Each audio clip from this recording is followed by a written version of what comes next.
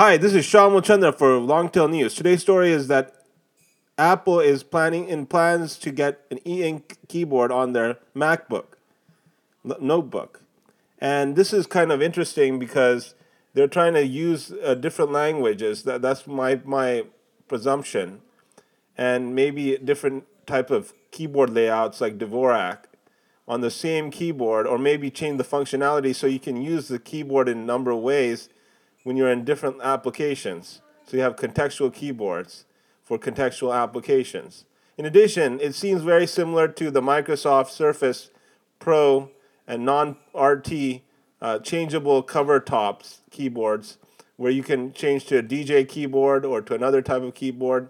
Eventually, this will get to the point of a type of a laplet type of keyboard where you have both screens on the keyboard and on the screen. So they're trying to prevent the touch screen, but instead of the touch screen, they would have a control touch screen on the keyboard.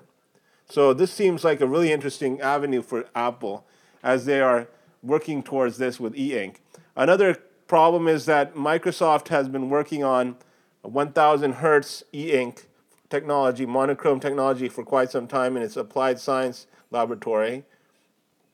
I don't know what Amazon already is using e-ink in their Kindles line of Kindles, and many other companies like Barnes and Noble was using e-ink, and many other companies were using e-ink, and even watches have e-ink. So this is going to be interesting to follow.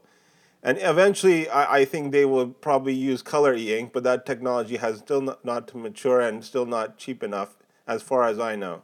So that's it for me. This is Shyam Chandra reporting for Longtail News. See you later.